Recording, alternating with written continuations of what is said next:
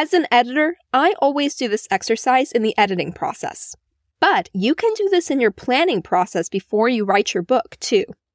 Take some time before you begin your first draft to ask yourself, what does your protagonist want? And what does your protagonist need? And as you write your way through your first draft, you can always come back to your answers to those questions to help guide you as you discover the story.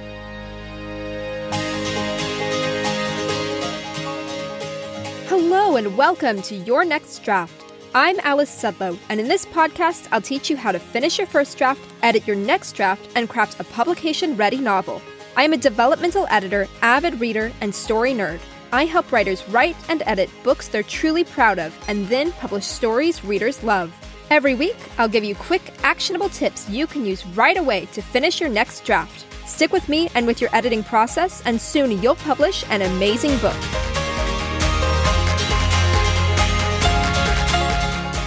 Welcome to Your Next Draft. In this episode, I'm going to give you a simple character development exercise that will enable you to craft a compelling arc for your protagonist and create a really satisfying climax and resolution of your novel. This is an exercise that I do every time that I edit a book. When a writer sends me a manuscript and asks for my feedback, the two questions I'm going to share in this episode are at the top of my mind the whole time that I'm reading the manuscript. And this is an exercise that I do with writers when I'm on a call and sharing my feedback with them. I'll usually come with some notes that I've taken on what I think based on reading their manuscript. But before I share the ideas that I came up with, I walk the writer through this exercise, through these two questions, to see what ideas they have in mind. It's a simple exercise. Like I said, it's just two questions. But you must know the answers to both questions in order to craft a really excellent character arc and deliver a satisfying climax and resolution of your story. In fact, I'll go ahead and tell you the questions now. First, what does your character want? And second, what does your character need? That's it. Sounds simple, right? But I'm telling you, the discussions that I have with writers around these two questions are so illuminating, and they can really clarify exactly what a writer is aiming to do with their book. So for the next few minutes, I'm going to break these questions down. And I'm going to show you how I'd answer them for an example novel. And then I'm going to give you some suggestions for how to find what your character wants and needs in your novel. The novel that I've chosen for this episode is The Last Graduate by Naomi Novik. I absolutely love this book. It's the second book in Naomi Novik's Scholomance trilogy, which begins with A Deadly Education. I think all three books are fantastic YA fantasy novels, and Naomi Novik does so many things so well in them, and one of the things she does well is establishing her protagonist's wants and needs, which are incredibly clearly illustrated in The Last Graduate especially. As always, I'm not aiming to share spoilers in this episode, but in order to explore wants and needs effectively, I might have to step into some spoilery territory. And I'll tell you why that is, because I actually think understanding this will go a long way towards illuminating how your character's wants and needs impact the story.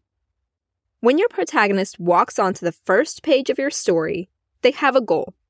It's a specific, external thing that they want to get or achieve. By external, I mean it's a physical, literal thing in the real world, not something in their mind or something about their way of thinking. You can identify what they want, their external goal, pretty quickly. Now, their exact goal might change in the first act once the inciting incident happens. I recently saw Avatar: Way of Water, and in the very first minute of the movie, the protagonist, Jake Sully's goal is to live a peaceful life with his family in the forest of Pandora. Early in the movie, the human invaders return to Pandora, and his goal changes from live peacefully in the forest with my family to fight the invaders to protect my family, and then it changes again to flee from the forest and live with the sea people in order to protect my family. At the beginning, on the very first minute of the movie, his goal is not so much protection as just enjoying a peaceful life, but once the inciting incident happens, that goal has to change. Now, I actually think that Avatar: Way of Water was a really terribly plotted movie, and I'm a little appalled that I just used it as an example on this podcast. But it does illustrate how the external goal of the protagonist can be one thing at the opening of a story and then change to something else when the inciting incident happens, which is the point that I want to make here. Your protagonist's external goal will be very clear at the beginning of your book. Your protagonist's need, however, is a little bit different. Their need is internal. It's something that needs to shift in their way of thinking in order to be successful in your novel. The thing is, we humans don't want to shift the way that we think. We don't like to shift the way that we think. It's uncomfortable and unpleasant. No one walks onto the first page of a book thinking, the things that I believe about myself and the world are wrong, and I need to change them and believe something better in order to be successful. No. In fact, pressure to change feels like a threat. Your protagonist isn't looking for it, and they may even think that it's a bad thing when they first encounter it. So many times, the character's need is a lot less obvious at the beginning of a story. It's there for sure.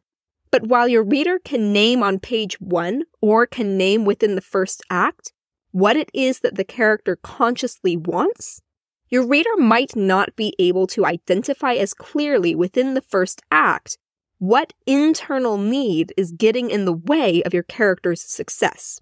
After all, your character probably can't articulate it either. In the beginning of your story, your character believes that they're thinking the right things about the world. They're not trying to change what they think, they're just trying to get what they want. Then, throughout the middle of the story, we see the character continually not achieve that external goal because something about their internal way of thinking just isn't working. Their internal need is getting in the way, but it may take them a long time to acknowledge that. The place where we see the need most clearly is actually in the last third to the last quarter of the story. That's usually the point when the character actually has to make the change, to shift what they think and believe in order to be successful. And because they do make that shift, because they finally meet that internal need, then they're able to go into the climax and hopefully also achieve their external want. And that's why a discussion of wants and needs can kind of step into spoiler territory, because the want is evident in the story very quickly, but while the need is also an important part of the story from the very beginning, it's a lot more subtle. And it's actually connected to the solution of the whole book. It's a critical part of the way that the protagonist ultimately solves their problem in the climax of the book. But you're not listening to this podcast because you're afraid of spoilers. You're listening to this podcast to learn from other great novels and gain tools that you can use to edit your own fantastic story. So, let's dive into Naomi Novik's novel, The Last Graduate, and see the wants and needs at play there. Let's stop talking about a movie that I don't think is very good, and go talk about a book that I think is fantastic instead. First, a little context. The Scholomance trilogy is about teenagers who are students at a magical boarding school. But this boarding school is more like a prison. All magical teenagers are sent to this school because if they stay in the outside world, a bunch of nasty magical creatures called Maleficaria will eat them. Inside the school, their survival rate through puberty goes up significantly, although they're also still in major danger. And the most dangerous point in their educational career is graduation. That's when the senior class sprints across a hall that's full of waiting Maleficaria, and anyone who can make it to the doors and out of the school survives, and anyone who can't gets eaten. So that's a moment when the survival rate of the school goes down significantly. The Last Graduate is about our protagonist, Elle, during her senior year at the Scholomance. She's preparing for graduation, and she's survived the first 3 years of her high school career by following a sort of unspoken code around the Scholomance. She takes care of herself and no one else. She is always on alert, she's always watching for something that can kill her, she doesn't take unnecessary risks, and she doesn't stick out her neck to help anyone else. So that's how she plans to survive graduation. She'll make a strategic alliance with a couple of other similarly minded students, and then they'll look out for each other and no one else. That's our starting point for the story, which is a great time to talk about wants. What does Elle want? She wants to survive graduation. a nice, straightforward external goal. Stay alive. Make it out of the school. Now, what about her need? In order to be successful in this book, in order to achieve her goal, Elle needs to acknowledge and embrace her interdependence. This has two facets to it. First, she must expand her investment beyond her own survival. She has to learn to care for other people in the school. First, her immediate allies and friends, and then the younger students who are right next to her in the same classes as her, and then all the English-speaking students in the school, and then literally everyone. She has to go from seeking her own survival to seeking everyone's survival. And the second part of interdependence is that she must ask for help. She has to offer help to other people, and she must acknowledge her own limitations to other people and ask them to help her and trust them to do so. There are a lot of layers here, but it all boils down to interdependence. She has to go from her fierce, determined independence to embracing her interdependence within a community. That's her need. There is no guarantee that if she remained independent, that she would be able to make it out of the school alive.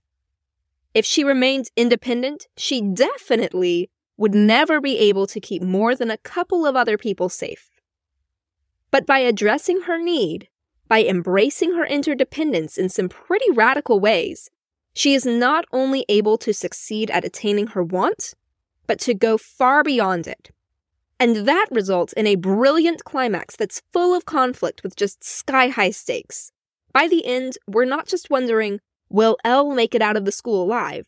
We're wondering, will every single student in the Scholomance make it out alive?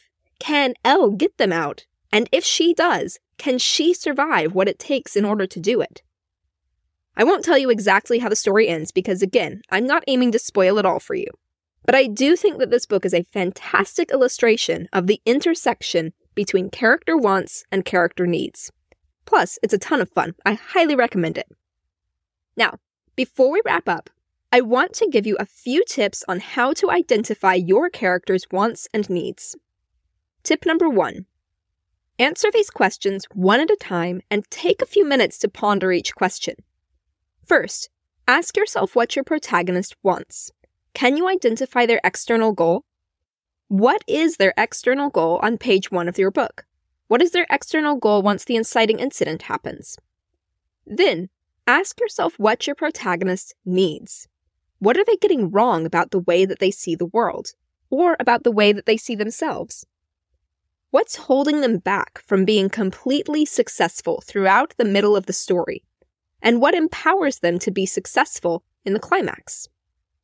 Tip number 2. Brainstorm several ideas for each question. When I'm answering these questions, I like to brainstorm a few ideas. I make a list of probably 3 to 7 different wants that I see a character pursuing throughout a story. Then I make a list of 3 to 7 different needs that I see. Usually, I'll notice that several of these ideas circle the same general themes. So then, that becomes a clue that maybe that theme is what's really the want or the need. Or, when I notice a general theme, it'll spark more ideas for what the wants or needs could be, and then I'll land on the thing that really works for the story. Ultimately, you're looking for one want and one need, and together, those two things will drive the whole story. But it can be really helpful to write down any possibilities that you can think of, and then narrow things down from there to identify the one ultimate want and one ultimate need. Tip number 3. Think about how your character changes over the course of your story. This exercise of identifying your character's wants and needs pairs really nicely with another character development exercise that I shared on the podcast a few weeks ago. That one was about crafting your character's arc by identifying who they are at the beginning of your story and who they are at the end. I actually ask the questions from this episode and the questions from that episode every time that I edit a novel, and I recommend that you do the same. So after you listen to this episode, go listen to 2 essential questions to craft a compelling character arc. And go ahead and grab the character arc worksheet that I created for that episode. It will prompt you to describe your character at the beginning and at the end of your story, and that'll give you some clues to work with to identify their wants and needs. You can grab that worksheet at alicesudlow.com/character worksheet. And that link is also in the show notes, so it's really easy to find. Tip number 4. Think about what makes your protagonist unique and uniquely able to be successful in the climax of your story. What is it that your character brings to the table that no one else can? Why are they able to succeed when everyone around them would fail? This can be another clue about what your character's strength is at the end of the book, which might be connected to what they need to grow into throughout the course of the book. And tip number 5. As an editor, I always do this exercise in the editing process. But you can do this in your planning process before you write your book, too. Take some time before you begin your first draft to ask yourself, what does your protagonist want? And what does your protagonist need? And as you write your way through your first draft, you can always come back to your answers to those questions to help guide you as you discover the story. And there you have it. One of my favorite character development exercises, identifying your protagonist's want and your protagonist's need. Before we wrap up, I want to give you an assignment to do right now. I want you to pull out a piece of paper and a pen, or a document on your computer, or the Notes app on your phone, whatever's handy, and then I want you to make 2 lists. The first one is called want, and the second one is called need. And I want you to write under those 2 headings 5 ideas about your protagonist. 5 things that your protagonist wants, and then 5 things that your protagonist needs. Once you have that, can you narrow those 2 lists down to 1 thing each? 1 want and 1 need? That is going to be absolutely key for creating narrative drive in your story and paying off the whole thing with an incredible climax and resolution. And while you're in this character development exercise, don't forget to download the character arc worksheet for a second exercise that will help you craft your best character arc. Grab that worksheet at alicesudlow.com/character worksheet. And that's it for this episode. I hope you have a lot of fun with this exercise. I always do. And I hope it sparks some great ideas for your character development and character arcs. One more thing before I go. If you're enjoying your next draft and you're listening on Apple Podcasts, would you mind leaving a rating and review? I read every review, and I love seeing what's helpful to you and what you're applying to your editing so that I can create more episodes that are really useful to you. Plus, ratings and reviews help more writers find the podcast, which means more writers learning how to edit their books well, which means more fantastic stories getting published into the world, and I think that's a goal that we can all get behind. You can leave a review in Apple Podcasts by searching for the Your Next Draft podcast, tapping Your Next Draft, scrolling all the way to the bottom, and then tap Write a Review, tap the number of stars you'd like to give, and then write a brief review and tap Send. Your review doesn't have to be long. Even 1 sentence means a whole lot. You'll hear another mention of reviews in the outro music of this episode, and I apologize for the repetition. But I just wanted to say a little bit more about how much I appreciate every single review and how you can leave one. And while we're at it, I want to give a quick shout out to listener XKEDNIS, who left this review this week. There are lots of podcasts for writers, but not a lot about the revision process. Good news. Alice takes this on and, wait for it, loves revision. I especially appreciated the real-time developmental editing session with Kim Kessler. It opened my eyes to how flexible I can be with a scene, brainstorming alternatives and making choices that best serve the story. Thank you so much for your kind words. And that's one of my favorite parts of that episode too, and my favorite parts about the editing process. When you identify what your story is really about, and then you can brainstorm all kinds of possibilities to adjust the story in tons of creative ways in order to communicate that ultimate idea and feeling. So I love that you heard that in that episode.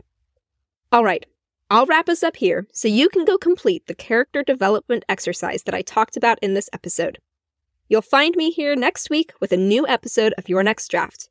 Until then, happy editing! That's it for this episode of Your Next Draft. If you enjoyed what you've just heard, go ahead and subscribe so you don't miss the next episode. And while you're at it, would you mind leaving a rating and review? That makes a huge difference in helping other writers discover this podcast too. Plus, I love reading your reviews, and they help me know what's helpful to you so I can be sure to share more tips you'll love. All right, pick up your pen, get back to editing, and I'll see you next week with a new episode.